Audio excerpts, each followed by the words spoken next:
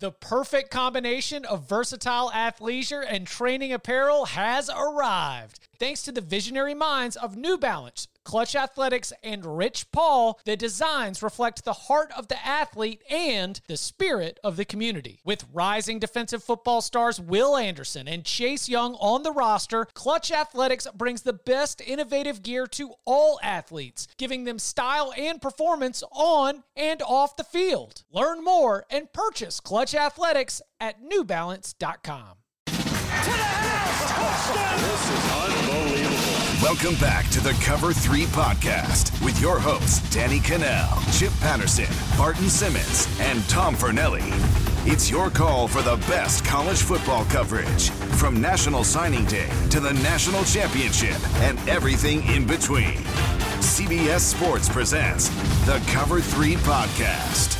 And welcome back to the Cover 3 podcast here on CBS Sports. It's Thursday. I know why you're here, because you want winners. That's Tom Fornelli. That's Danny Cannell. That's Barton Simmons. A lot of exciting stuff about how to find us, because I know you might be watching on YouTube, youtube.com/cover3. Go and give us a subscribe. Also, we have all of our episodes on that multi-platform excellence on the CBS Sports app. So if you've got the CBS Sports app on your Apple TV or on your Roku, well then guess what? You can go and find these Cover 3 episodes, and you can go and put us on the big screen. Heck, put us on the projector. And of course, go and subscribe if you have not already. Now, wherever you get your podcasts, whether that be Apple Podcasts, Spotify, Stitcher, we are there. Mailbag is open. We'll be dipping back into it. Thanks to those of you who submitted questions last week. You can do so by giving a 5-star rating, leave a review.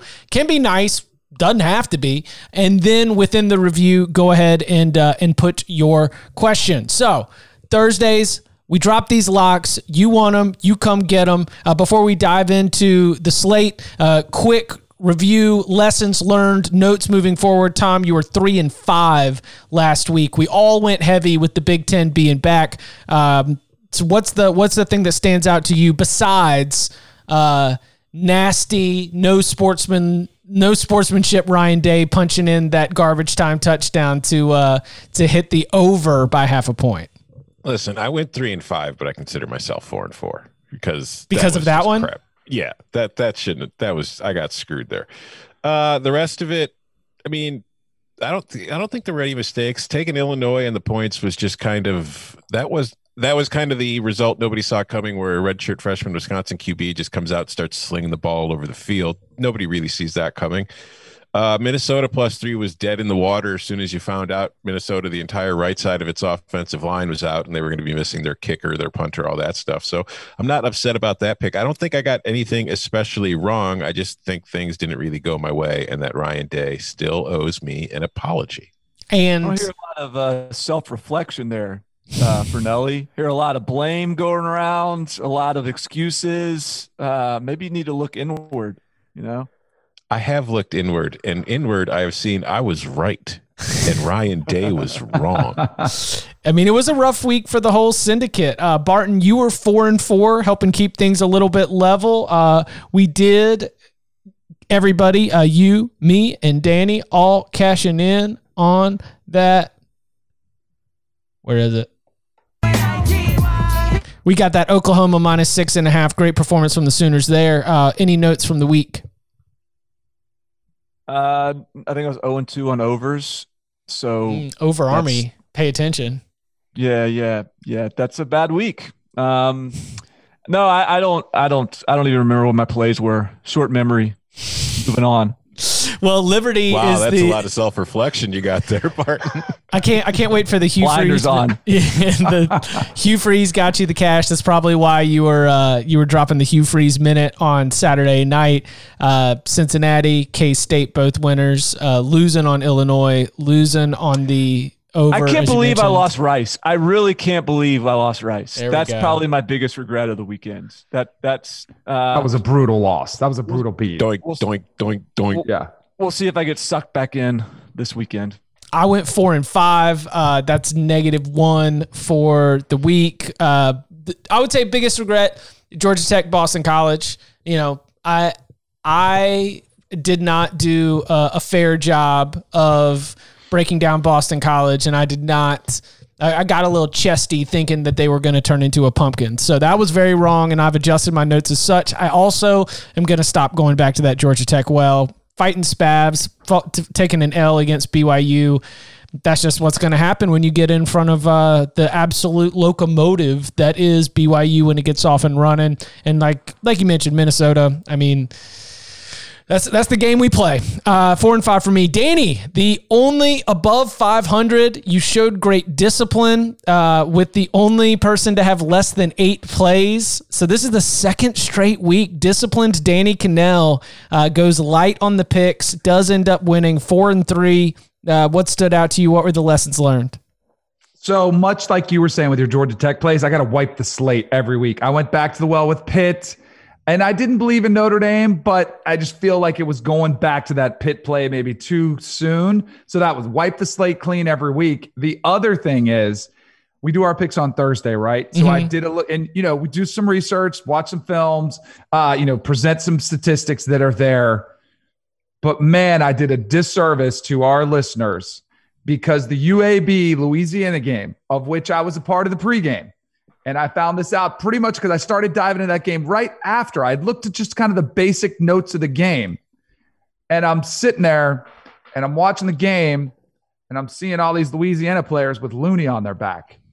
And I'm like, man, the motivation. Oh, and I was like, oh no, I can't believe I did that. And it was one of the best stories. Like after the game, Billy Napier's crying. It was they were down 20-10, right? And they came all the way back and won the game. But there are some things that are, outside of any film study, any statistical analytical information that you can sometimes find an edge. And I did a disservice by not having that available because I don't think I would have made the same play. All right. So the syndicate as a whole went 15-7, but we remain up on the season 111, 98-1. That is up 3.2 units. The leader on the season remains Barton Simmons, 29-21, up 5.9 units plus 8 on the picks. Gentlemen, y'all ready to lock them up? Yes, but I want to say first, if our listeners were smart enough to also take Rutgers on the money line, they still made money last week. Yeah. Oh. Congrats. Money line sprinkles. Stay tuned. We will get our gloating in later. We're picking locks. My Blue Plate special 5-star locks are coming. Since 2005, when Service Academy's Come get these locks. 5-star master lock. Lock it up. The under is 33-9-1. We've gone over it a million times. You want these locks? I'm living and dying every point, every cover. All right, Danny, you've got the honors on the tee box. Where would you like to go first? All right, I'm going to go with the SEC and not the Bama game, although I do have a play on that one later, but I want to start with the Georgia-Kentucky game because I think this game is really interesting.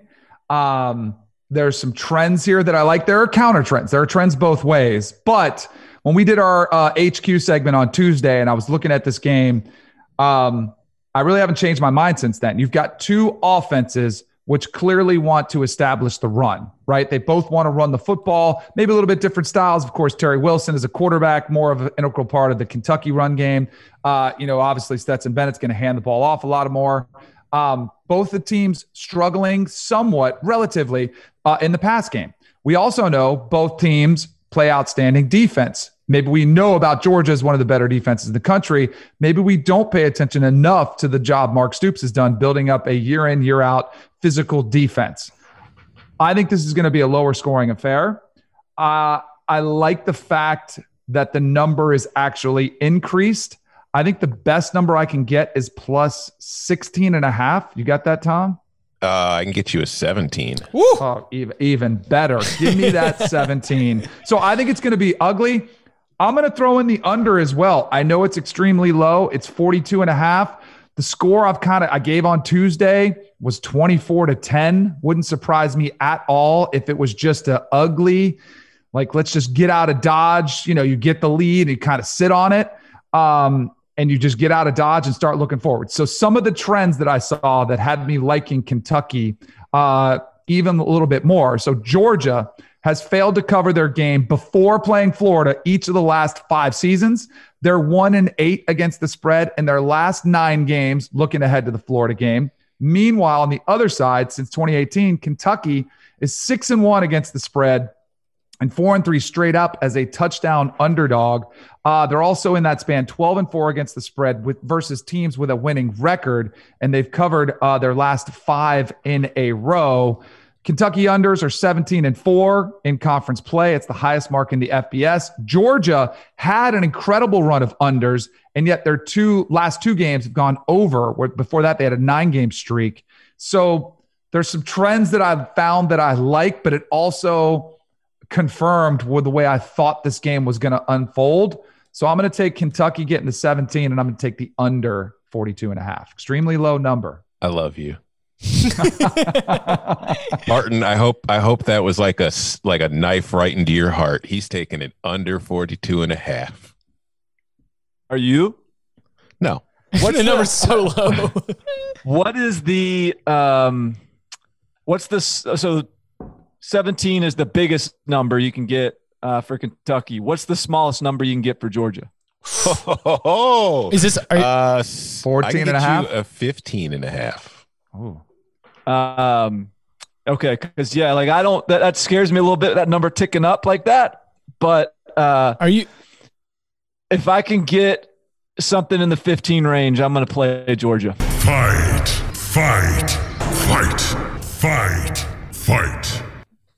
Been a lot of love and pats on the back between Maverick and Iceman lately. It's time to renew the icy relationship we once had. I think like the thing that I see with Kentucky is a team that just is lost offensively right now. I don't think Georgia's a good team to be lost with offensively. I think I'm not necessarily saying here's my hunch. My hunch is I don't know that I would play a Kentucky first half line, but I would play a Georgia second half line. Like I think that this is going to be probably we're probably going to hit halftime.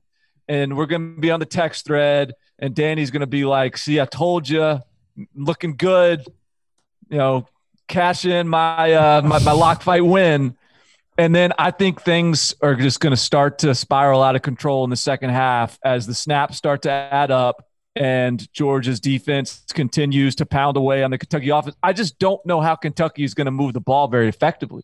And again, I think you can probably survive just trying to manage the game for 30 minutes. I don't think that's going to work for 60. And so I think that Georgia's going to go big in the second half. I think that gets to 17. Like again, if I had to take it at 17, I don't think I'd play it. But I think it gets to 17, maybe more. I'm gonna go Georgia here. Respect. Anybody taking anything on Thursday night where we've got South Alabama, Georgia Southern, and Colorado State, Fresno State on the mothership CBS Sports Network. Remember, you can stream all CBS Sports Network games through the CBS Sports app. Just remember to log in through your cable provider, or while we're tackling the weeknight games, any Friday night with Minnesota, Maryland, ECU, Tulsa, and Hawaii, Wyoming. I'm taking a Thursday night game. Okay, let's tackle them in chronological order. I am taking South Alabama +4 against Georgia Southern. Speaking of self-reflection, I have been wrong on South Alabama. Earlier this year, the game against Southern Miss, I didn't take that win very seriously. Moving on, a couple of the metrics that I track weren't exactly positive for South Alabama, and I kind of wrote it off. As the weeks have gone on, though, this is a team that it wasn't fluky. They had a couple bad performances that, messed things up. But overall, there's been a trend in the right direction with this Jaguars team. And I see them going up against the Georgia Southern team, which is really difficult to stop. All, option teams like that are. But I think offensively that this Jaguars team is going to be able to find a lot of room and success against this Georgia Southern defense to, at the very least, stick within this number, if not pull off the upset outright on Thursday night. So give me South Alabama +4 at Georgia Southern. Respect. It's right here. I need to hit it.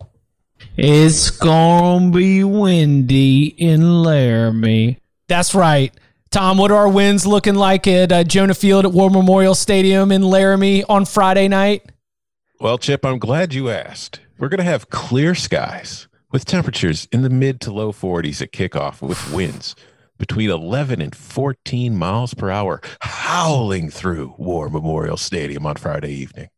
59.5. I know Todd Graham is back, right? This is what we're looking at with this Hawaii team. Todd Graham's trying to build out an offensive staff. He's trying to come out there and put up points, but it is going to be windy in Laramie, and we've got Wyoming at home. Disappointing first game for the Cowboys, but they still have an identity. Clash of styles. Give me the under 59.5. Lock agreement. It's the going to be windy in Laramie principle. I don't need to explain it. How's Hawaii going to throw the ball with all those crosswinds? Come on. No. Yeah, no it's cold chance. and windy. Just get out of there and go home. Yeah, that's all you do in Laramie. Just get out of there and go home. So yeah, under 59.5. Anything else from Friday? Actually, I get a 60, Chip. Ooh, let's get it. Nothing else from Friday? Not for me. Okay. I'm going to go ahead and get us to the because I'm curious to see where this is going to go. But it is one of the biggest games of the weekend, and the biggest games of the weekend are available in the new College Pick'em on CBSSports.com. So the College Pick'em contest is open from Tuesday at noon to Saturday. It's about 10 to 15 of the biggest college football games, and you make picks against the spread. And if you win the contest, I mean, there's $1,000 being given away every week, guaranteed. You can go to cbssports.com/college. Again, it is the way the slate is picked out. It's 10 to 15 games. It's almost always the biggest games. So a lot of the games that we break down here on the Cover 3 Podcast Locks Edition are going to be available. Again, it opens on Tuesday, closes noon Saturday. So all Thursday, all Friday, even Saturday morning, you can go in there, cbssports.com/college. It is the cbssports.com College Pick'em, and I do believe that Ohio State, Penn State is certainly going to be one of those games that is selected for this week, where you can go try to win the $1,000 that's being given away to the winners of the contest. So I mean, I don't want to overthink this. I'm listening to Urban Meyer. You know, he's out here saying the whiteout conditions is worth 7 to 10 points. Urban Meyer's probably never thought about gambling on a game in his life, but he's out here trying to move lines. Come on, Herbs. But I think that Ohio State is a juggernaut right now, and I think that every single opportunity is an opportunity to just go out there and continue to get better and play at a championship level. You're measuring yourself against Alabama and Clemson just every single week, because Penn State's not going to be able to do it. So I'll lay the 12 points, and I'm not going to think too hard about it. I think the Buckeyes do belong in that tier where you just it's like the Clemson-Miami game, where you went into it, you're like, oh, is Miami going to be able to make it a game? No. Same thing with Penn State right here. Take the Buckeyes, the more complete team. They looked better, and I don't think the home field does much, if anything at all, for Penn State. So I'll take Ohio State minus 12, unless I can get like an 11.5 or something. I can get you an 11. Let's go, 11. Anybody else on this? What's the biggest number there is on that one? Hold on. Let's get the lock agreement out of the way first before Barton becomes a jerk about it. Barton just showed up to the show today like, I'm going to fight everybody about everything. Let's go. No, lock agreement, Chip. I'm with you. It's the same. Like, I took Ohio State in this same game last year for the same reasons I'm taking it here today. And it is just that I don't think Sean Clifford can keep up with the Ohio State offense and Justin Fields. And if we look back to that meeting last year, It was closer in the score. It was the final score, like 27-17 or something like that. But 10 of Penn State's points came in a 4-minute span where Ohio State fumbled the ball deep in its own territory twice. So those two scoring drives that it had came from a total of 23 yards on the two possessions. One, they actually pounded it into the end zone because they started inside the 10. And the other, I think they started it like the Penn State or the Ohio State 29. They picked up 3 yards before Ohio State forced them to kick a field goal. Penn State was not able to move the ball successfully at all against this defense last year. And I don't know what's different about this Penn State offense in 2020 to make me think they're going to have even more success than they did last year. So I think they'll stick around. I think they'll make a game of it in the first half. But I think in the second half, kind of like you were talking about with that Georgia-Kentucky game, Barton, I think Ohio State's just going to be too much, just like we saw last week against Nebraska. You can hang with these guys for a little bit. You can take some punches, but then once you get to the later rounds, those body blows start to wear on you and you just give in. And I think the Buckeyes will roll in the second half and cover this one with ease. So what's the biggest number there is? The biggest number I could get you. And there's a lot of variation in the lines this week from book to book. It's a weird weekend, but I can get you 12.5. Okay, I don't think that's big enough for me, but I will say I'm going to be keeping an eye on this, as I would expect most people are going to be on Ohio State leading into the game. Now that you two have lock agreed on this, I'm sure the line's going to continue to move. You know, that's us moving lines. That's what we do.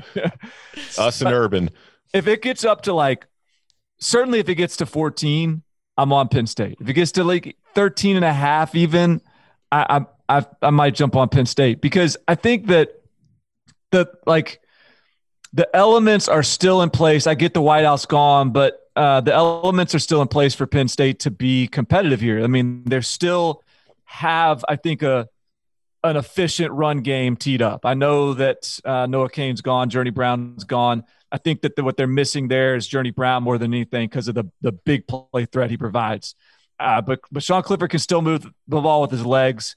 They'll be a little bit more efficient in the pass game, I think, in week 2. They're playing some young guys at receiver. The defense is still really, really good. Ohio State was just okay stopping the run last week. They were just okay on the defensive line. They're just okay at the running back position. And so I think that Penn State, because of Sean Clifford's legs and because of the defense, specifically the secondary, and by the way, Chris Olave is still questionable. I bet he plays, but that's an unknown right now. I just think Penn State, all the reasons Penn State has traditionally played Ohio State close, are still present in this matchup. So I'm staying away for now, but I'm going to keep an eye on the line. I like the way you're thinking. I would lean towards Penn State's side too. I just don't know if there's value in either one of these. I think there's better opportunities elsewhere. You've got 12 logs that you're ready to throw on the fire, yes, and you're like, exactly. No, I didn't even get one of them. This is the most exciting, entertaining game of the weekend, but I wouldn't be surprised with a lot of different outcomes. But I feel like the right side is Penn State. All right. The public side is more of is Ohio State. All right, Danny, take us where you want to go. All right.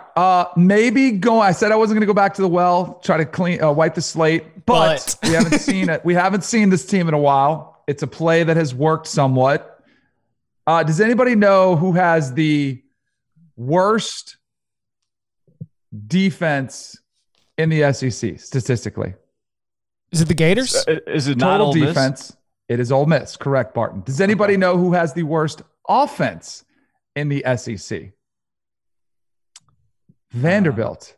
So you've got these two teams squaring off against each other.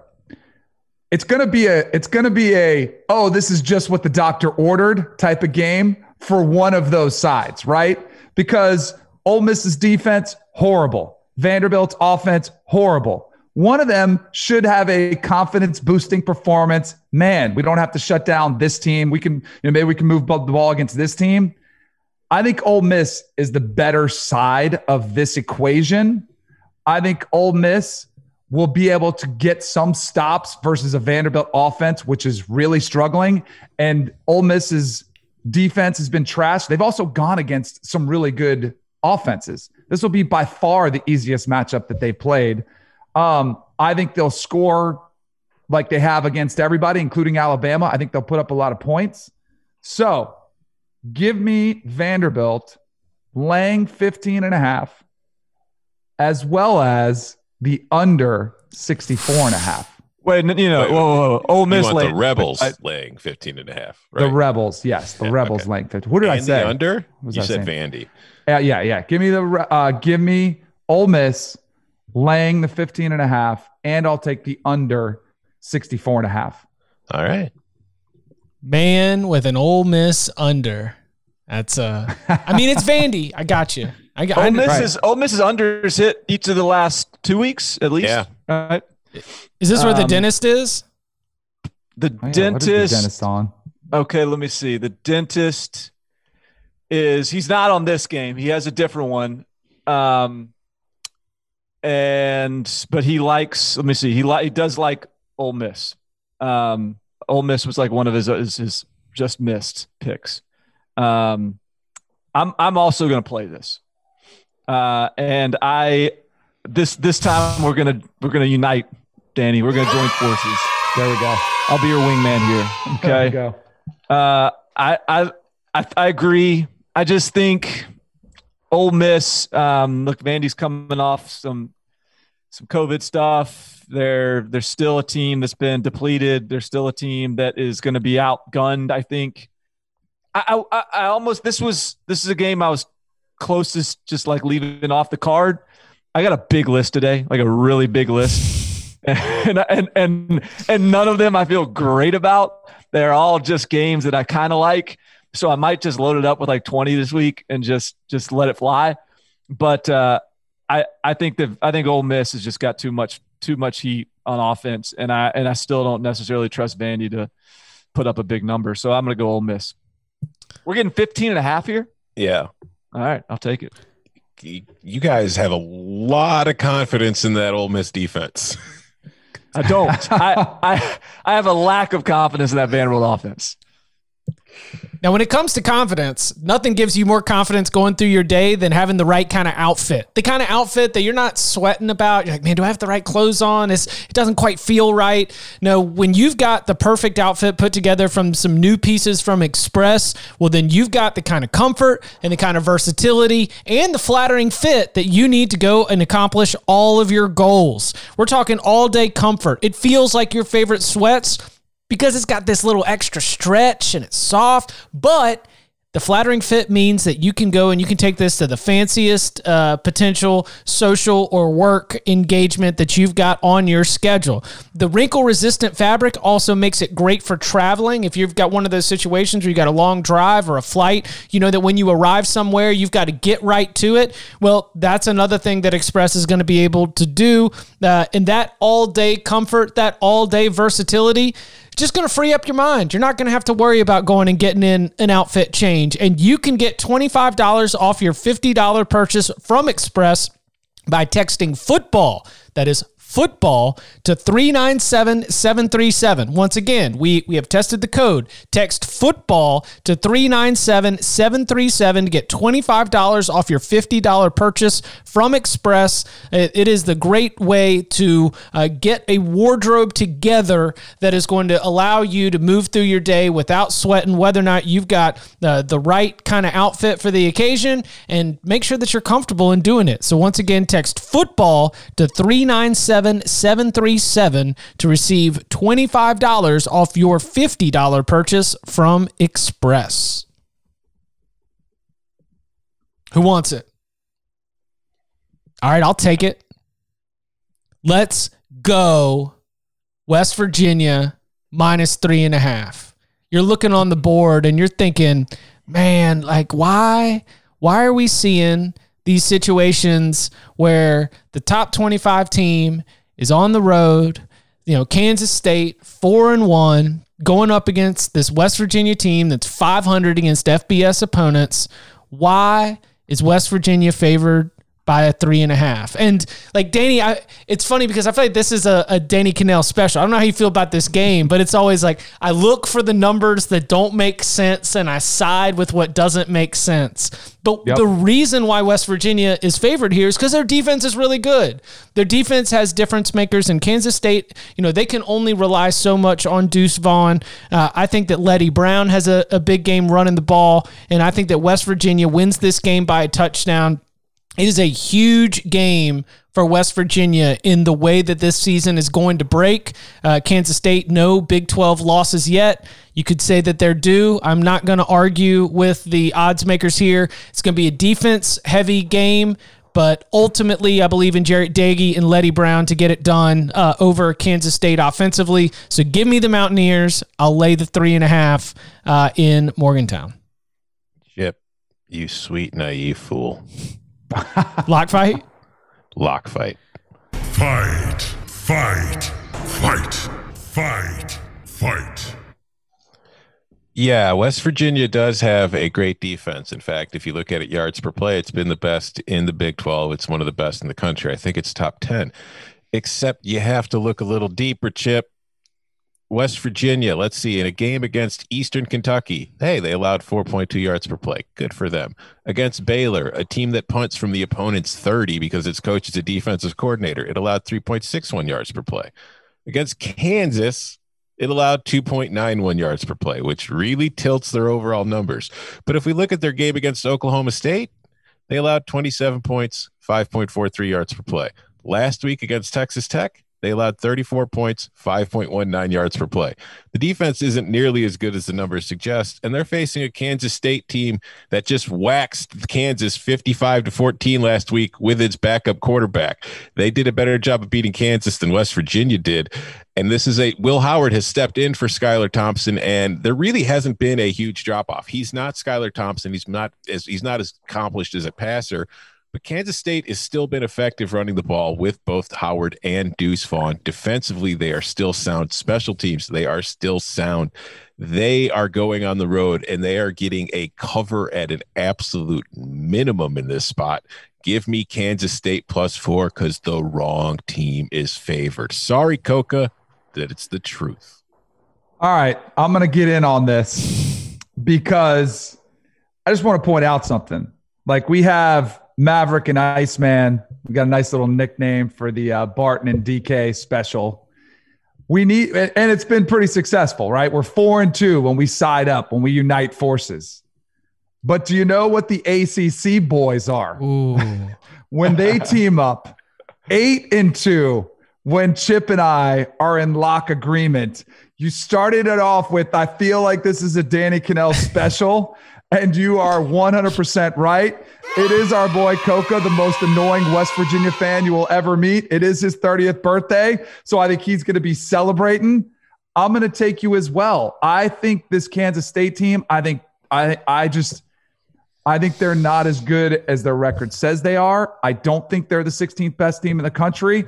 You mentioned the Kansas win. Like, that's what we're using as barometer because Kansas State looked good against Kansas. Like, well, that's what we're doing. That's what Chip's using as his West Virginia. No, I like the personnel barometer. No, Darius Stills is a baller. Like the defensive line, the defensive front in general, West Virginia, like that is a personnel play. That's not a stats play. I've been poking holes in the Big 12 defense is back because everyone gets to play Kansas narrative. Like I've definitely been on that, but I just like it from a personnel and just from an eye test perspective more than anything.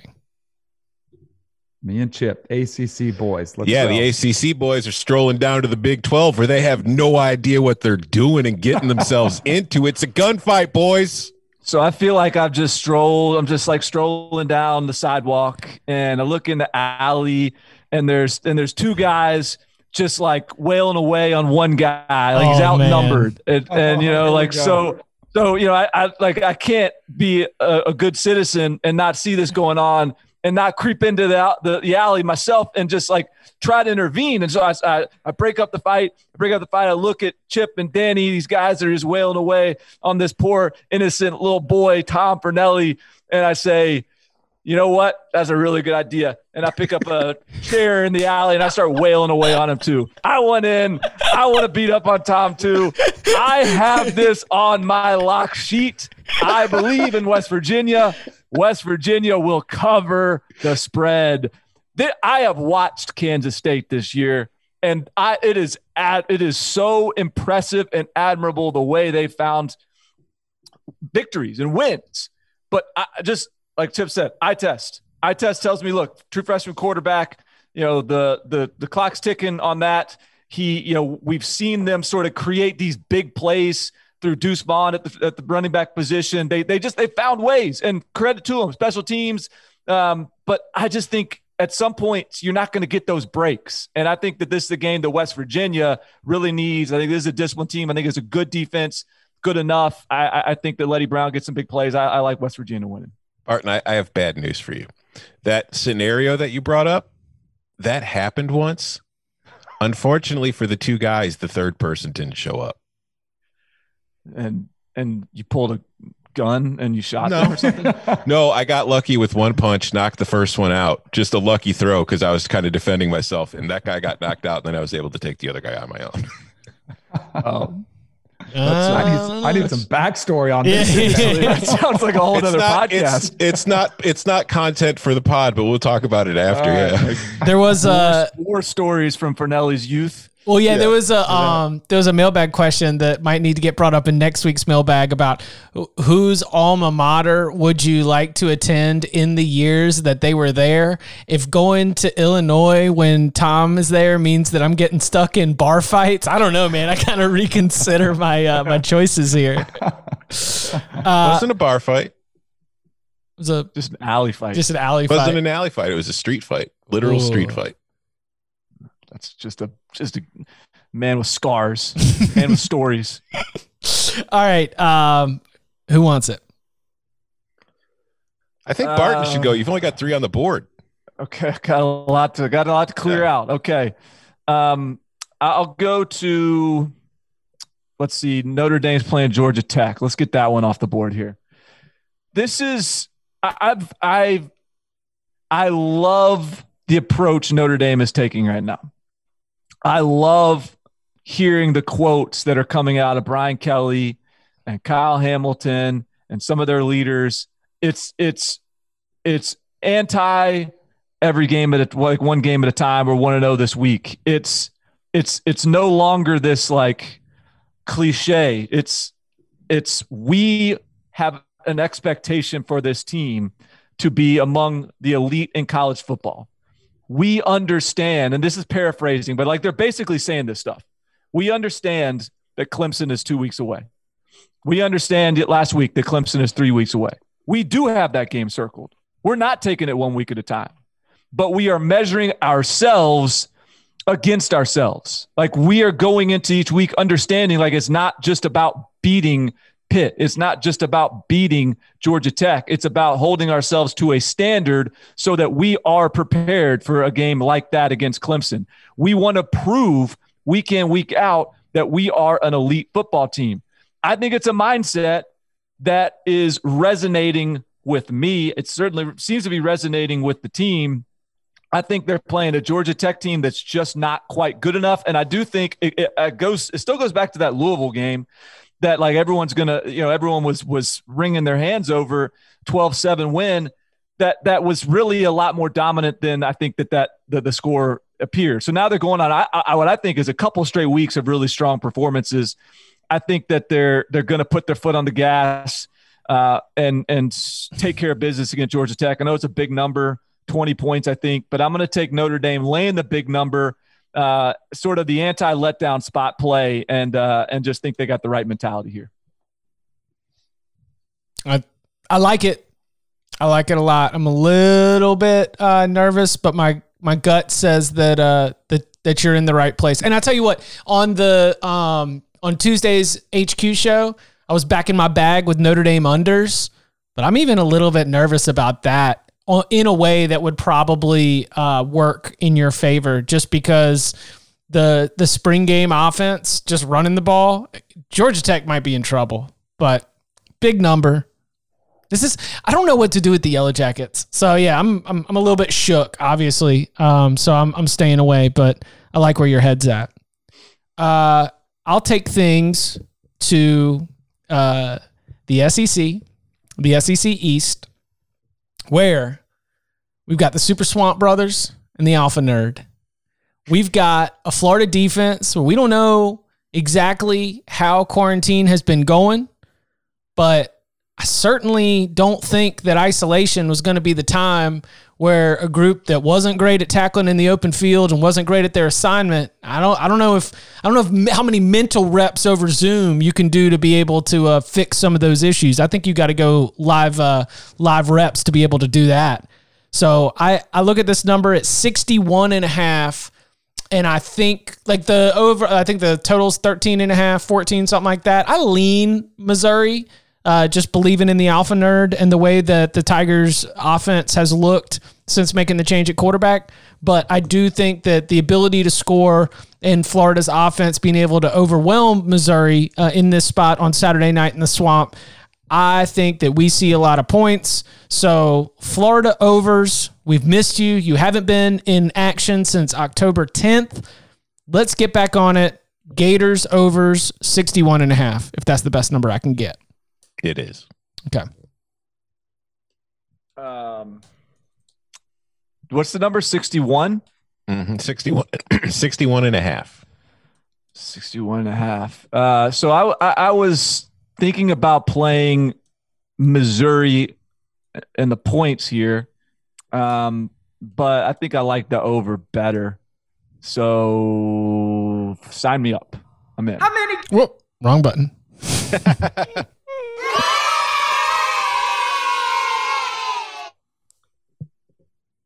Yeah, I'm not, no explanation necessary. I think that Missouri's, they have the secret weapon. They have the Alpha Nerd. Florida, I'm a little worried about like what they're going to look like in terms of just the COVID stuff. But as long as Kyle Pitts and Kyle Trask are out there, I think they're going to be able to get a number. So I just think these teams are going to score. All right. Who wants it? I'm not going to take it, but when I was on HQ on Tuesday, I did pick the over in this game too. So I don't like it. I think there's better value elsewhere. Always better value than an over.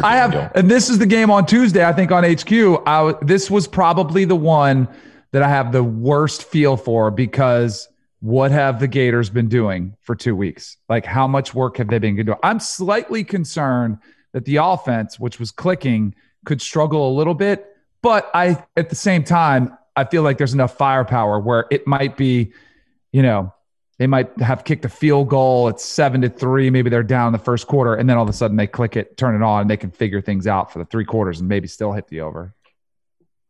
Cool. All right, Danny, where do you find value? Missouri, I would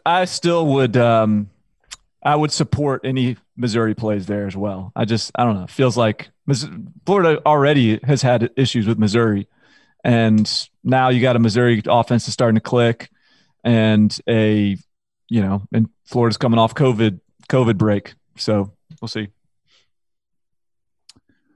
All right. I will take us to, let's go to the Alabama Mississippi State game.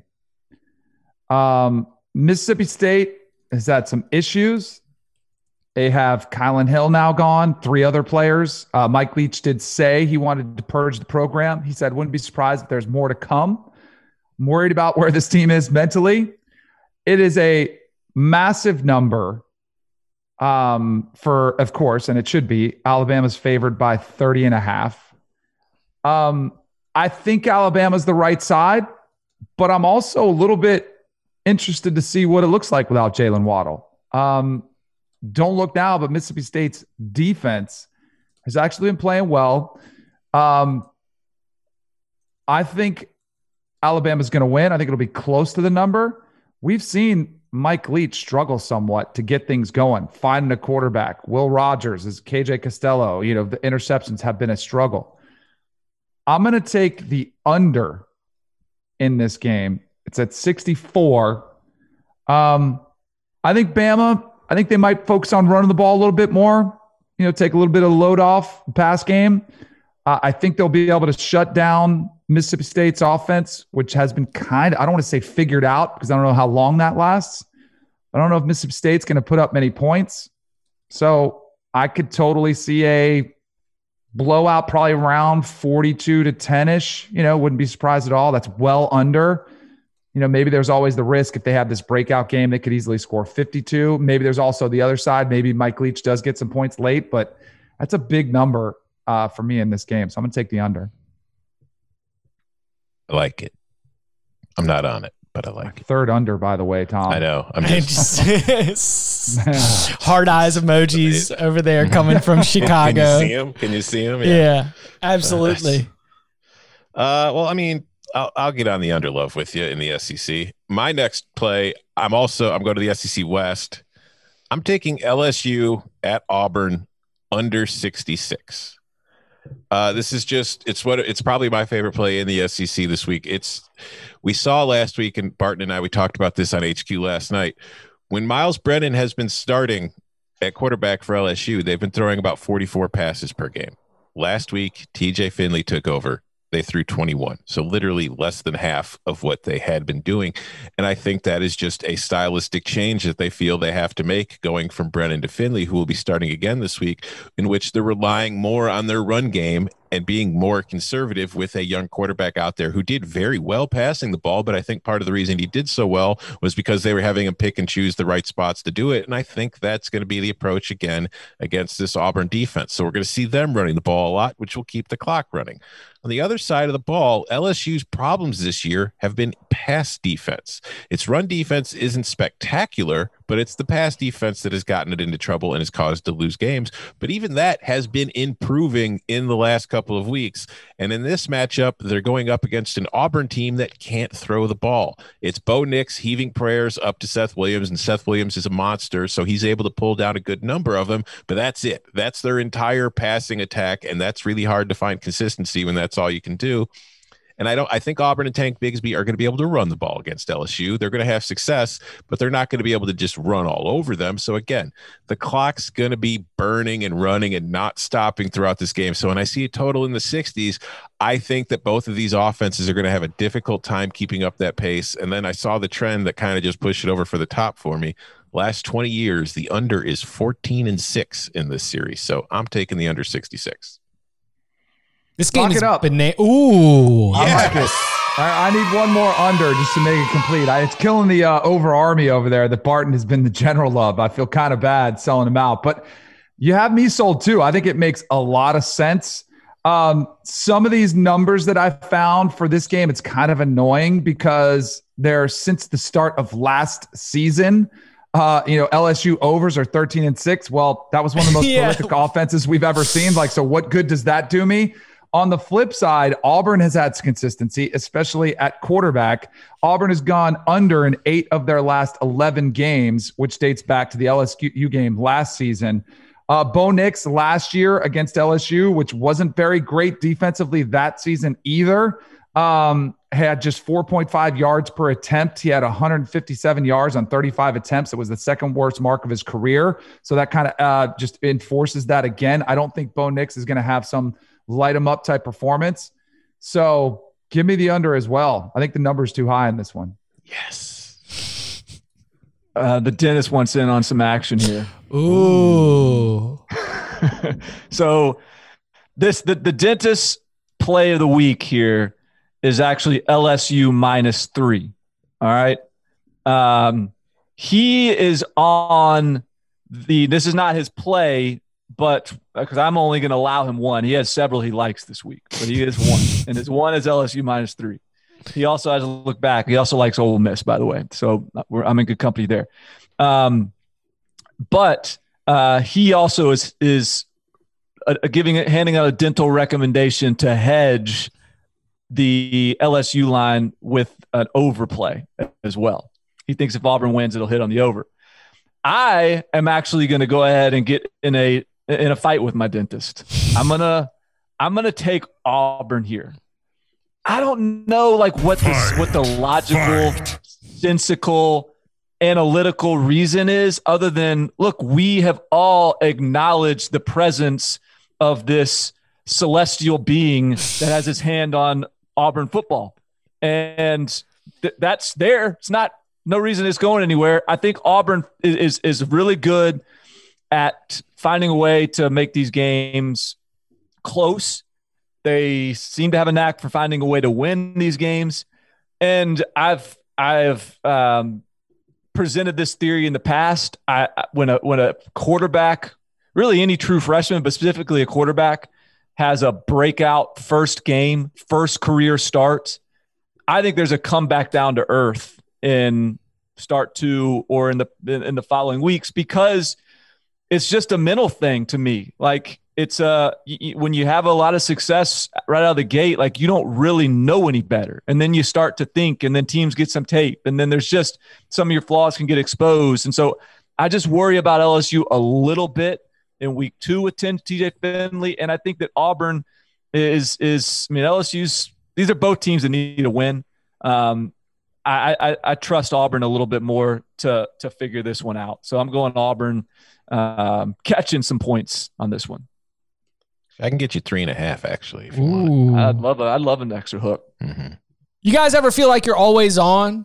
You feel like you never get a moment to chill? I mean, these days, everything is go, go, go. It's nonstop hustle all the time. You just got a long list of things to do. People expect that just because you're spending more time at home that you can do more things. Well, man, like, you never get a chance to hit reset. But there is one drink that is literally made to chill, and that is Coors Light. Coors Light wants you to know that no matter what game is on a Saturday, that day, Saturdays are your time to chill. Maybe your team isn't playing. Maybe you're a Wisconsin fan, or maybe your team's just off this week. Well, guess what? Saturday is still a day where you can turn on the TV and flip through an entire slate of games. It is the excuse to chill and drink a beer. Watching football is therapeutic to fans. It is the uninterrupted me time, and it's a great excuse to sit around and drink a Coors Light. So Coors Light basically is the official beer of watching any college football team, just for the reasons of to drink a Coors Light. It's cold lagered, cold filtered, and cold packaged. It's as crisp and refreshing as the Colorado Rockies, perfect for any moment to unwind.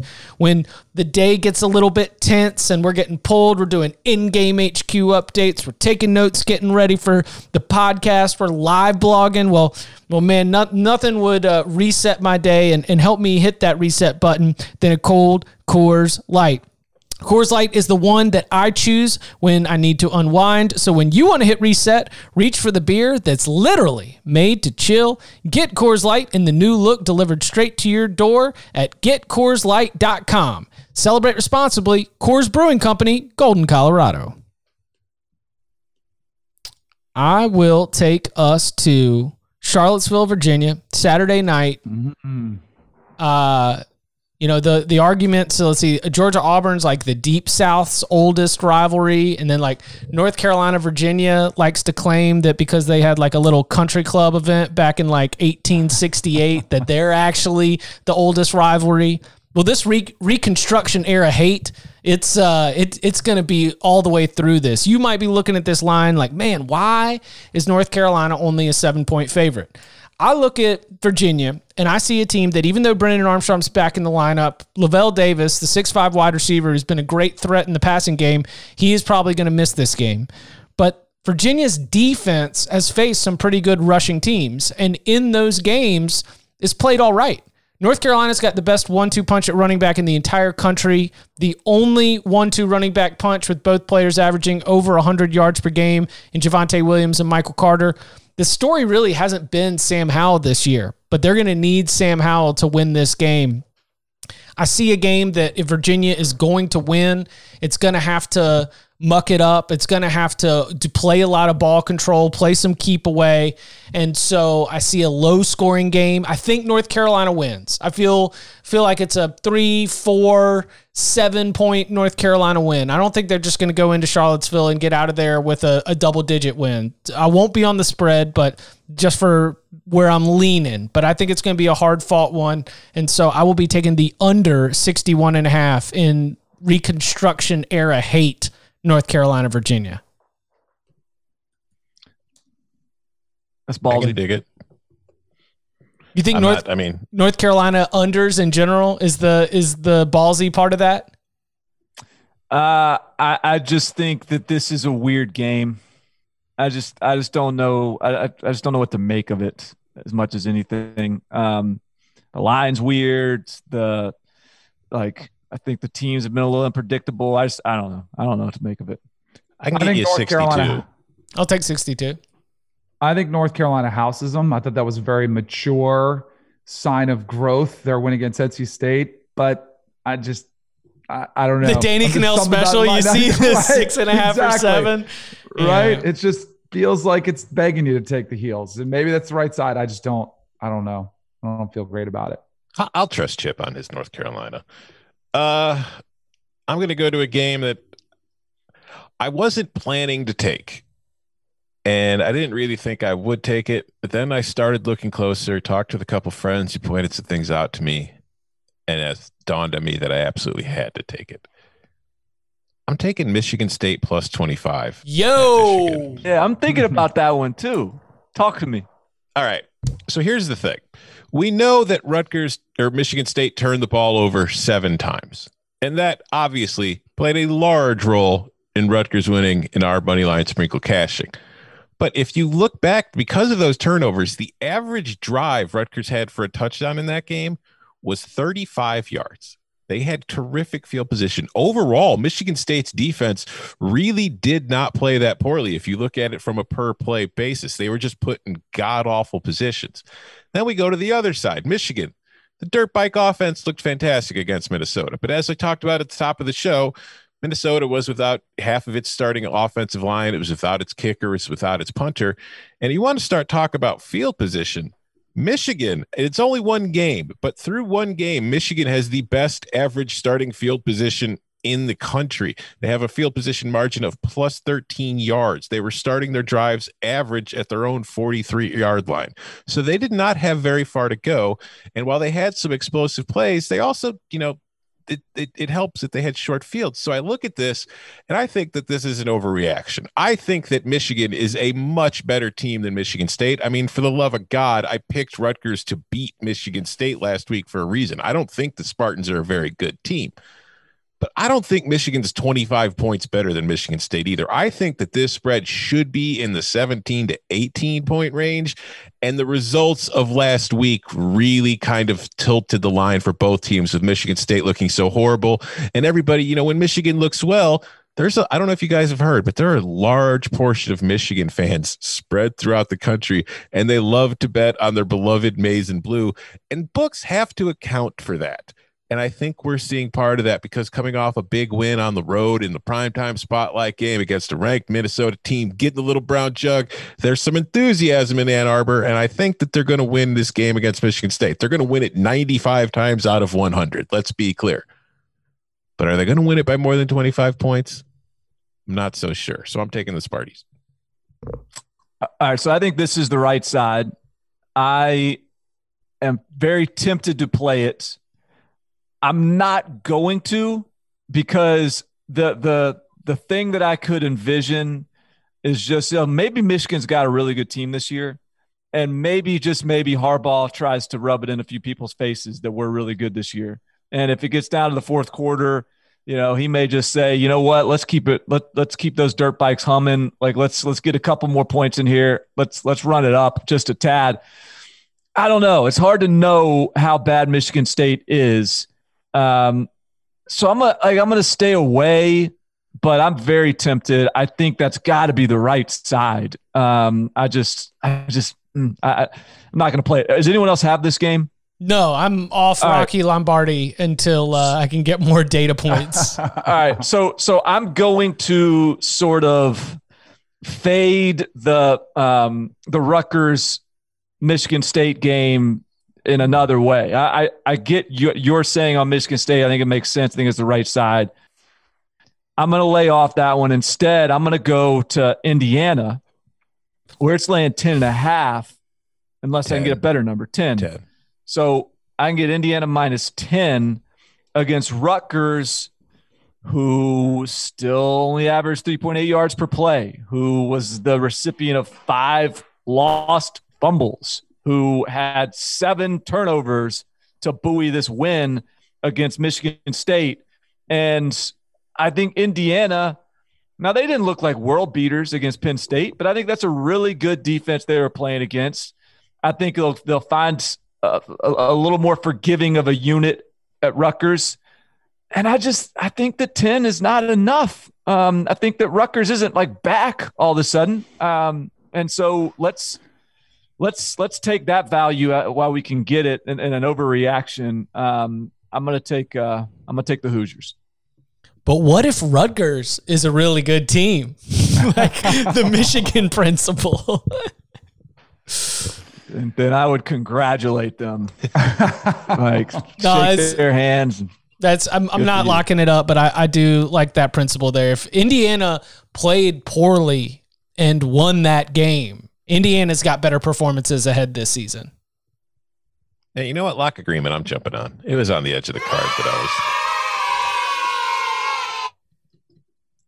but all the same reasons.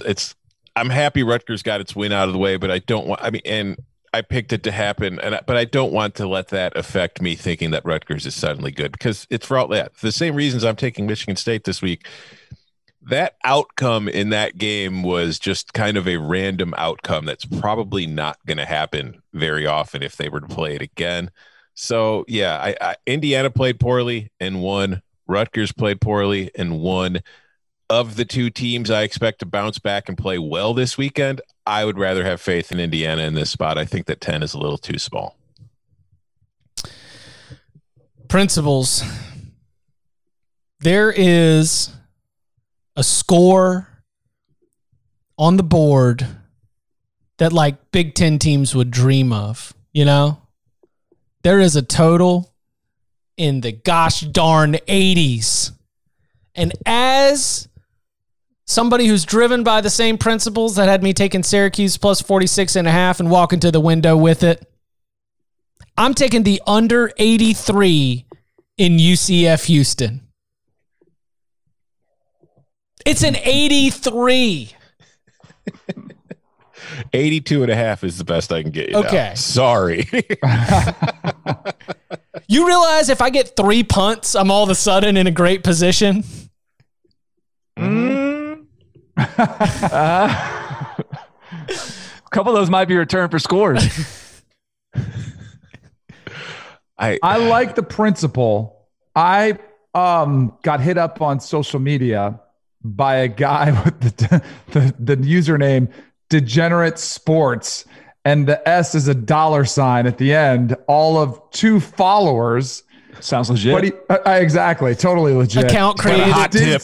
But he gave me another total because I was, I think that's the highest total I can remember. I was like, I don't think I've seen high 70s in Big 12 matchups before.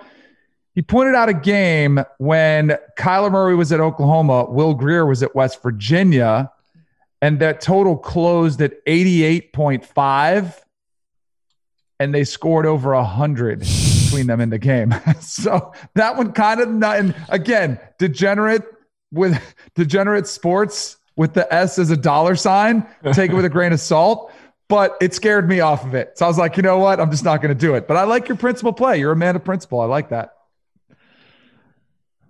I already played over 76.5 earlier this year and I lost it. Exactly. So I'm going to stay away, but sure would be fun. Sure would be fun to be on the other side of it. Be like going and like buying like a novelty coin or something. You know, even if you never get to spend it again, you got this cool novelty coin.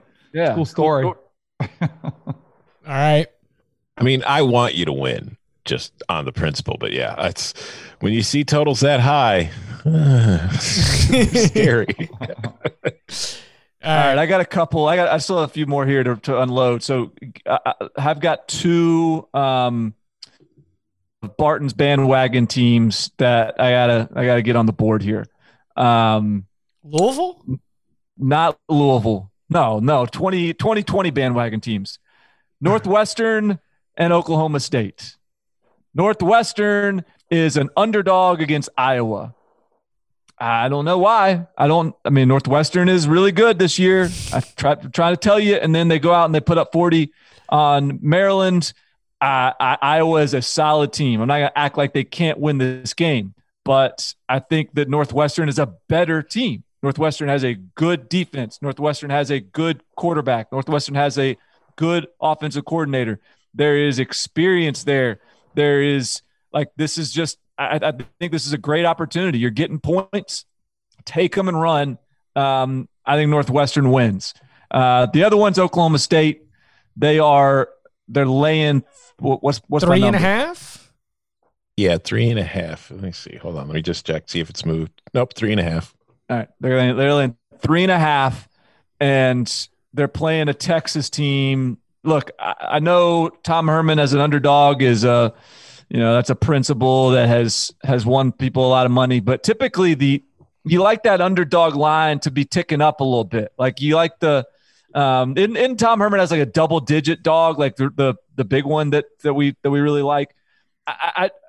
What do you got, Tom? No, I don't have it in front of me. I don't know if it's double digit or not. He's good as a dog. Yeah. Whatever. Like I think the Texas is too inconsistent. I think the Texas is just not a great football team. They're just not. And maybe I'm wrong. Maybe they win this game, they turn it around. Lord knows they need it. I mean, they need some good mojo. They just lost their number one player in the country in the class of 22. He just decommitted. There's all kinds of rumblings about Tom Herman's future. The Eyes of Texas, the song, the school song is like getting all kinds of drumming up all kinds of controversy. Like it's just sort of a weird feeling right now around that program. Whereas Oklahoma State, I think, is playing good ball. Like unless Spencer Sanders turns the ball over a bunch, which is possible, I just think the better team is Oklahoma State, and Oklahoma State's defense is the best unit on the field. So I'll take 3.5. Sure, lay it. All right, so we've got a lock agreement on Northwestern. Are you on the total for Oklahoma State, Texas? No. Okay, go ahead. But, sorry. I will say you're 100,000,000% right on Northwestern. This to me strikes me as the wrong team being favored, and I don't think that we're seeing a situation now where Northwestern's going to be scoring 40 points per week. But the improvement on that offense was legitimate. Last week was not fluky. Yes, playing against Maryland certainly helped put up more points than we're probably going to see on a regular basis. But Peyton Ramsey raises the floor of that quarterback position. Mike Bajakian raises the floor of what they're doing schematically on offense. They looked like a college football offense last week, whereas last couple of years, I don't know what they looked like. It wasn't an offense. It was just a team trying to move the ball very slowly. It was more of a rugby offense, I guess. But I believe that this team is good. I think they can run the ball, and they ran the ball really well against Maryland. And I think that a Northwestern defense, while it's, it lost a couple key guys, but it still looked pretty good against Maryland, and it's well coached, and it's salty, and it's mean. And that's what I always like about Northwestern defenses. And Iowa did not look as horrible as the score might suggest in a 24-20 loss to Purdue. They still averaged about 6 yards per play. It's just they weren't very efficient on offense. There wasn't a whole lot of explosiveness, and I do worry about them going up against this Northwestern defense. I don't know how effective that offense is going to be, particularly with finishing drives. So I like Northwestern in this spot, and then plus just some trends. Talk about Tom Herman as a dog. Let's talk about Pat Fitzgerald as an underdog. Since he came to Northwestern, he is 51-33 against the spread when his team is the underdog. As a road underdog, he is 44-28 against the spread. So I look at this matchup, I look at those trends, and I think Northwestern is the right play here. Now that we've gotten the lock agreement out of the way, let's get out the lock fight. Because Fight. I'm on Texas. And a lot of this is feel more than anything, because it just feels like the moment where we're getting a little too confident in this Oklahoma State team. I'm literally wearing a shirt right now. Maybe I should have chose a different shirt, but whatever. I just sit there and look at it and I say, yeah, this team's undefeated. Yeah, its defense is really good, but it's kind of like the same principle with North Carolina a couple weeks ago, where it's like, okay, they're ranked in the top 10, but this to me is not a team that is playing like a top 10 team. It is not a team that deserves to be ranked this highly, and probably would not be ranked this highly in a typical season where everybody started at the same time and was playing a normal schedule. I think we'd be looking at a top 15 team, but not a team creeping up on the top 5. And I think Spencer Sanders is talented, and I think that their offense is better now that he's back in it. But I also think he's very capable of making mistakes, and at times is lucky not to he gets away with some things that he's probably not going to get away with against better teams. And I think that offensively, Oklahoma State struggled last week against Iowa State, and I think they're going to struggle a little bit against this Texas team. Now, if we do want to talk about the trends, well, I don't have it in front of me. I don't have Tom Herman's record as an underdog overall. But what I do have is Tom Herman's record against ranked teams. And when he's playing a ranked team, he is... Oh, 1 second. Sorry. 13-5-1 against the spread. Tom Herman teams are inconsistent. They suffer letdowns up against bad teams, and they are very hyped up when they're playing in big games. I think that is a testament to Tom Herman, but I also think it's an indictment of Tom Herman when they're playing the games that they're supposed to be winning, that they kind of relax a little bit and don't put in the same kind of preparation that it costs them. I don't think this is one of those games. I think this is one of those games where we're going to see Texas coming out with its hair on fire, trying to make a statement before like losing to Kansas or whatever in a couple weeks. So I'm taking Texas here against the spread. Could be the 3.5 points. I want to hop in and get on the Northwestern before we move on. I didn't want to interrupt you because I like the way you went right there.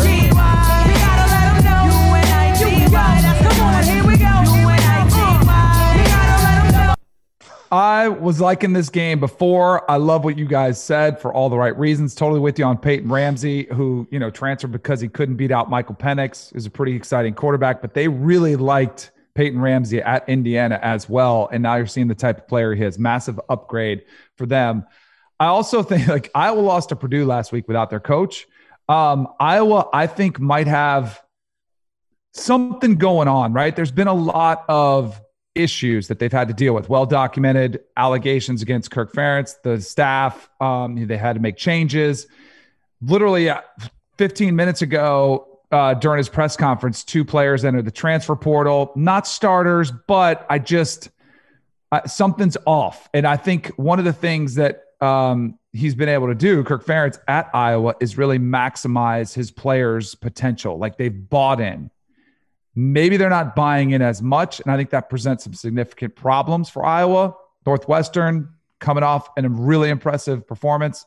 I'm going to take them. So I'm with you guys on that one.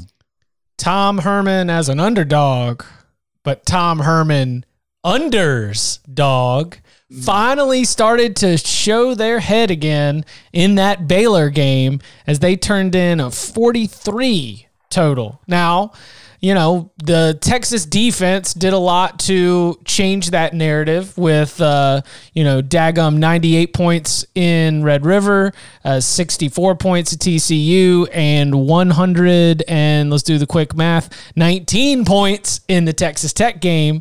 But if Texas, like Oklahoma State, we believe Oklahoma State's defense to be very good. I think that if Texas's defense plays well, then it gives Texas a real chance to win.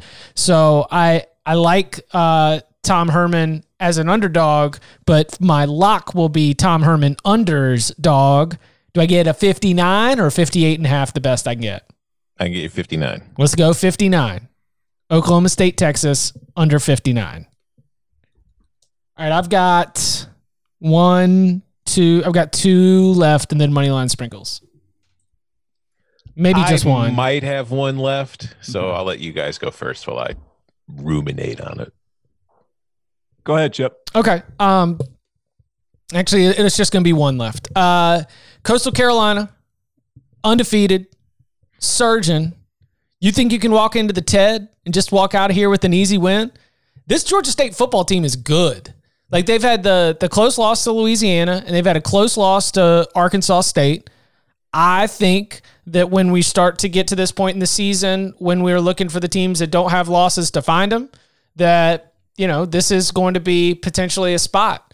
It is totally eye test for me with Georgia State, but give me the Panthers plus 2.5. I think they take down Coastal Carolina and hand the Chanticleers their first loss of the season, but with 2.5 points of wiggle room, or 3 if I can get it. 3. Yeah, I'll take it. Georgia State plus 3. It was on the card. All right, I've got one more. My three that are on the cutting room floor are Penn State plus the points, Michigan State plus the points, and Texas Tech plus the points. Not playing Texas Tech because I didn't have enough substance to it, but it was a little bit of a hunchy play. I mean, you hunchied on Oklahoma to cover, and they dominated. It's true. So maybe I should just play. You baiting me? You goading me into play? I mean, I think it's a reckless play, but I would love to see you be invested in it. All right, let me unload this one here, and then I'll see what happens. So I got burned pretty good last week on Rice MTSU. Can't believe that didn't hit. I'm still shocked at it, and I'm not going to give up on my Owls just yet. They play Southern Miss this week. In case you haven't been following the saga at Southern Miss, their head coach resigns or is fired, whatever you want to call it. They have an interim head coach, Scotty Walden, who's 30 years old, full of energy and life and optimism, and then COVID just strikes him, and he's got to sit on the sidelines and watch his team play. Only he's a very energetic and efficient and productive guy, and so he's not just going to sit there and twiddle his thumbs while he's sitting in the COVID quarantine. He's going to go do a couple interviews and maybe see what other jobs are out there, see if there's anything else he can do to keep himself busy. And while he's out there, he does so well on an interview that he accepts a head coaching job at Austin Peay. And now he's gone. And so they're on their third interim coach, or no, just their third head coach of the year. This is, again, a team that also has had trouble stopping the run, that their quarterback, Jack Abraham, I don't know if he's playing this week or not, but he is banged up. And this is a team that just really hadn't been that good and is pretty rudderless from a leadership standpoint right now. Not to mention there's down bodies in the coaching office. So I'm going to go double down on Rice, see if they can take care of business. This time they're the dogs instead of, with the burden of being a favorite. And I'm going to see if they screw me again. Help me out, guys. Lock agreement. Oh, all right. That was the one that I was debating on, but if you're throwing it on, I'm going on with it too, because all the same reasons. Like Southern Miss is literally on its third coach of the season. How am I going to take that team as a favorite against a Rice team that runs the ball really well and a team that can't stop the run? So that you convinced me to make that my final play of the week. All right, I'm tapped out. I will say that the cutting room floor, what is left, is the Wake Syracuse over. But I am nervous that Syracuse might not be able to do its part right there. But I really like where Wake Forest is at. I feel like that team has rounded a corner. They're playing well. Barton and I have 10 games on the board this week. I know. I'm definitely not playing Texas Tech. This is an incredibly reckless, undisciplined week. It's going to be a disaster, I'm sure. But here we are. You wanted to take Texas Tech? Yeah, I was thinking about taking the points. Oh, I was thinking about Oklahoma. It's a good thing we avoided that. I don't like being on opposite sides. All right. So, Danny, are you done? Yeah, I'm done. Okay. Everybody's done. We're moving on to Moneyline Sprinkles. All right. Yes, sir. You still, again, if we go until we hit stop, but for right now, we will turn on to Moneyline Sprinkles, where Rutgers pulled me damn near to breaking even. 3-8 on my Moneyline Sprinkles, but because that plus 400 is cashed, I am up to third place in terms of the units at minus 0.65 units. Barton 1-5 at minus 2.5 units. Danny 3-3, 2.05 units, and Tom 4-4. The Rutgers win moves him. Do you have a note? I just want to point out to you, I warned you last week about NC State taking too many, and you took Ole Miss too. Or no, was that 2 weeks ago? No, it was a 3. Because Barton goaded me into 3 locks last week. Yeah. Had you just stuck to Rutgers, you'd be in second place right now, or close to second place, anyway, closer. But you wanted to, fly a little too close to the sun. That's the way it goes, man. All right, Tom, what is your Moneyline Sprinkle? All right, my Moneyline Sprinkle is something I can't believe I'm getting as much value on as I am. I'm taking Memphis plus 210 against Cincinnati. This is a situation in which Memphis's offense is very good. And as we saw last year when they played twice, Cincinnati's defense was able to slow it down a little bit, but it couldn't stop it, and it couldn't keep up offensively. I think that's going to be a similar situation this week. I think Memphis is going to put up enough points on Cincinnati and a Cincinnati offense led by Desmond Ridder that I just don't think it keep up. Plus, Memphis has won 5 straight in this series. It has gotten the better of the Bearcats for a while. Maybe it ends this Saturday. In fact, it might be the more likely scenario, but I think it happens often enough where Memphis wins that +2 and a 10, +210 looks like tremendous value. All right, Danny, Moneyline Sprinkle. All right, you guys talked about this game earlier. I'm looking at Mike Gundy doing a little interview on TV right now. I think it's going to be a great game. I didn't want to get in on this while you guys were having your lock fight, but I think Texas wins the game outright. This is more of the Big 12 chaos play more than anything, but I do feel like Oklahoma State is not as good as but this burned me last week with Notre Dame because I didn't think they were the properly ranked team.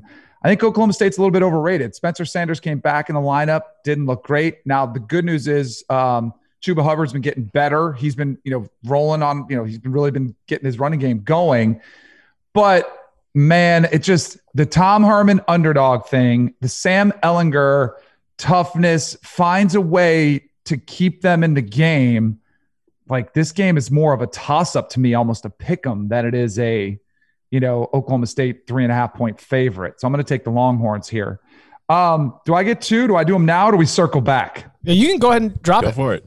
I'll go ahead and get my other one out of the way because I feel like I've been a little boring on these, and it's played out right. Like, I'm 3-3, but that's like kissing my sister, right? I want to take a little more risk. I want to take a little bit more runs. And I've heard some of the different philosophies now that I've been around for a few weeks of, kind of the different mindsets that are here. I like Chip's "wouldn't it be hilarious" play. Like, that's one of the wouldn't it be hilarious if this happened? I think this also would be an incredible story. Texas A&M, everyone's talking about, this is a one-loss West. They're in the playoff. They're a one-loss team. They're going to make the playoff. They got a great chance. Arkansas is a much tougher out than I think anybody wants to give them credit for. The Kyle Field 12th man experience, I think, was incredible for the Florida Gators game, for the Florida game. I don't know if it's going to have quite the same impact on the game. And honestly, I don't know if it did in that game either. But Felipe Franks is playing pretty solid. 8 touchdowns, 3 interceptions. They've got some offensive weapons. Kellen Mond, yes, he's playing better, but I still don't feel like this offense is just going to be able to run away with any game. So I think it could be entertaining, compelling, and then wouldn't it be funny if that happened? All of a sudden, the SEC West, which I don't think is as good this year, clearly, as it's been in years past, I think it's more wide open than people want to think. So I'm going to take Arkansas. What's my number? 370. There we go. Get me in some real action, baby. It seems like to me that a lot of our wouldn't it be hilarious scenarios involve Texas A&M. Yeah. Texas A&M's they're just kind of a wouldn't it be hilarious sort of program. Right. That was your play with the Florida game, wasn't it, Chip? Mm-hmm. Yeah. That was the one. All right, Barton. All right. I'm going to go a little off brand here. I'm going to go. Don't you dare take a favorite in Moneyline Sprinkles. No. Okay, Just off brand for me. Like, I just going a little bit indie rock on this one instead of top 40 hits. I'm going with UTSA. They're catching 5. What's the money line at? Like, plus, what do I have written down? Let's see. I can get you plus 180. Where's it at? Why can't I find? Yeah, I can get you plus 180. Yep. All right. I've been playing a lot of these big numbers. I need to get a win here. UTSA plus 180. Little, one of my boots on the ground, part of the Barton Gambling Network, has informed me that perhaps FAU may be having some COVID issues heading into this game. Might be a couple holes in the old depth chart. So given that FAU's only played a couple games anyways, that UTSA has been sort of battling. Like, my only concern here is maybe they're just tired because they played like 7 games already. and they're just they've been competitive in almost all of them. I don't see any reason why they can't go in here and win this game. They may just be the better team. I don't know. So let's give me the plus 80, plus 180. I'll take the UTSA hotter than fish grease. See my wife right there, hot as fish grease. I kind of love it. And I will be. It is right. It follows with your lock, Barton. I don't know how it happens. I don't know why it happens, but I think Auburn wins that football game. What's the best price that I can get on Gus Malzahn and the Tigers? 130. 130. Let's go Auburn plus 130 as my money line sprinkle. Let's bring it home. And what are the other 7? No, that's it. I'm just going to do one. Okay, cool. I mean, it's starting to look a little ridiculous, that column with as many entries as it is compared to everybody else. I'm going to wait for you guys to catch up a little bit and thank you. Slow my roll. Okay, to review, Tom taking Ohio State minus 11 against Penn State. The under 60 in Hawaii, Wyoming is going to be windy in Laramie. South Alabama, he's learned about the Jags, plus 4 at Georgia Southern. Michigan State, Sparty plus 25 against Michigan. Kansas State plus 4 against West Virginia. LSU, Auburn under 66. Indiana minus 10 against Rutgers. Northwestern plus 2.5 at Iowa. Texas plus 3.5 at Oklahoma State. And Rice plus 2 at Southern Miss. Barton is on Georgia minus 15.5 at Kentucky. Notre Dame minus 20 against Georgia Tech. The over 61.5 in Florida, Missouri. 15.5 Ole Miss to cover that spread against Vanderbilt. West Virginia minus 3.5 against Kansas State.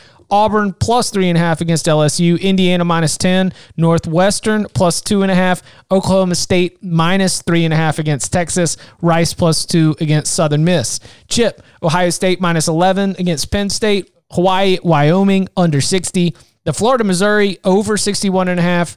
UNC, UVA under 62. The Nears, West Virginia minus 3.5 against Kansas State. UCF Houston under 82.5. Daggum principle. Texas, Oklahoma State under 59. Georgia State plus 3 against Coastal. Danny, Kentucky plus 17 against Georgia. Kentucky, Georgia under 42.5. Oh, this makes my heart swell.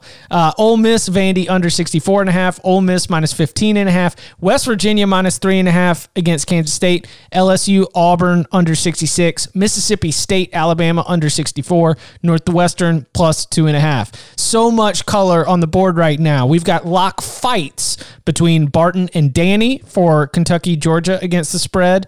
We've got, this doesn't count as a lock war, right? It's just a lock unity with a lock fight.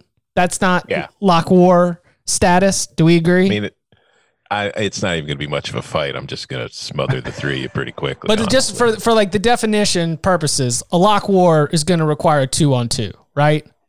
Yeah, I think so. Okay. Lock fights. Kansas State, West Virginia. Lock fight, Texas, Oklahoma State. That's going to be between Tom and Barton. You've got lock agreement with Ohio State, Penn State, Tom and Chip. And also Tom and Chip, Hawaii, Wyoming, under 60. Lock agreement, Barton, Chip with the over in Florida, Missouri. Lock agreement, Barton, Danny in Ole Miss, covering that spread against Vandy. You got an LSU, Auburn under agreement between Tom and Danny. You've got a Tom and Barton agreement on Indiana. You've got a Tom and Barton agreement on Rice. Lot of Tom and Barton agreements over here. We'll see how that ends up going. And then, of course, the money line sprinkles. You've got Memphis plus 210 from Tom. You've got UTSA plus 180 from Barton. Auburn plus 130 from Chip. Texas plus 145 from Danny. And Arkansas, wouldn't it be funny, plus 370. We love you, Texas A&M fans. I'm sure you're going to be mad at us for this one again. But it would be hilarious if Texas A&M lost to Arkansas. So best of luck to you, Danny. Remember, subscribe to the Cover 3 podcast. You can subscribe to the audio form wherever you get your podcasts, Apple Podcasts, Spotify, Stitcher, and the like.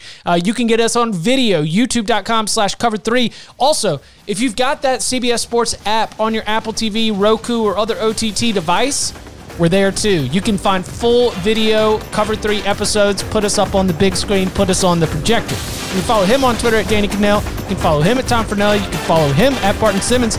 Gentlemen, thank you very much. Thank you.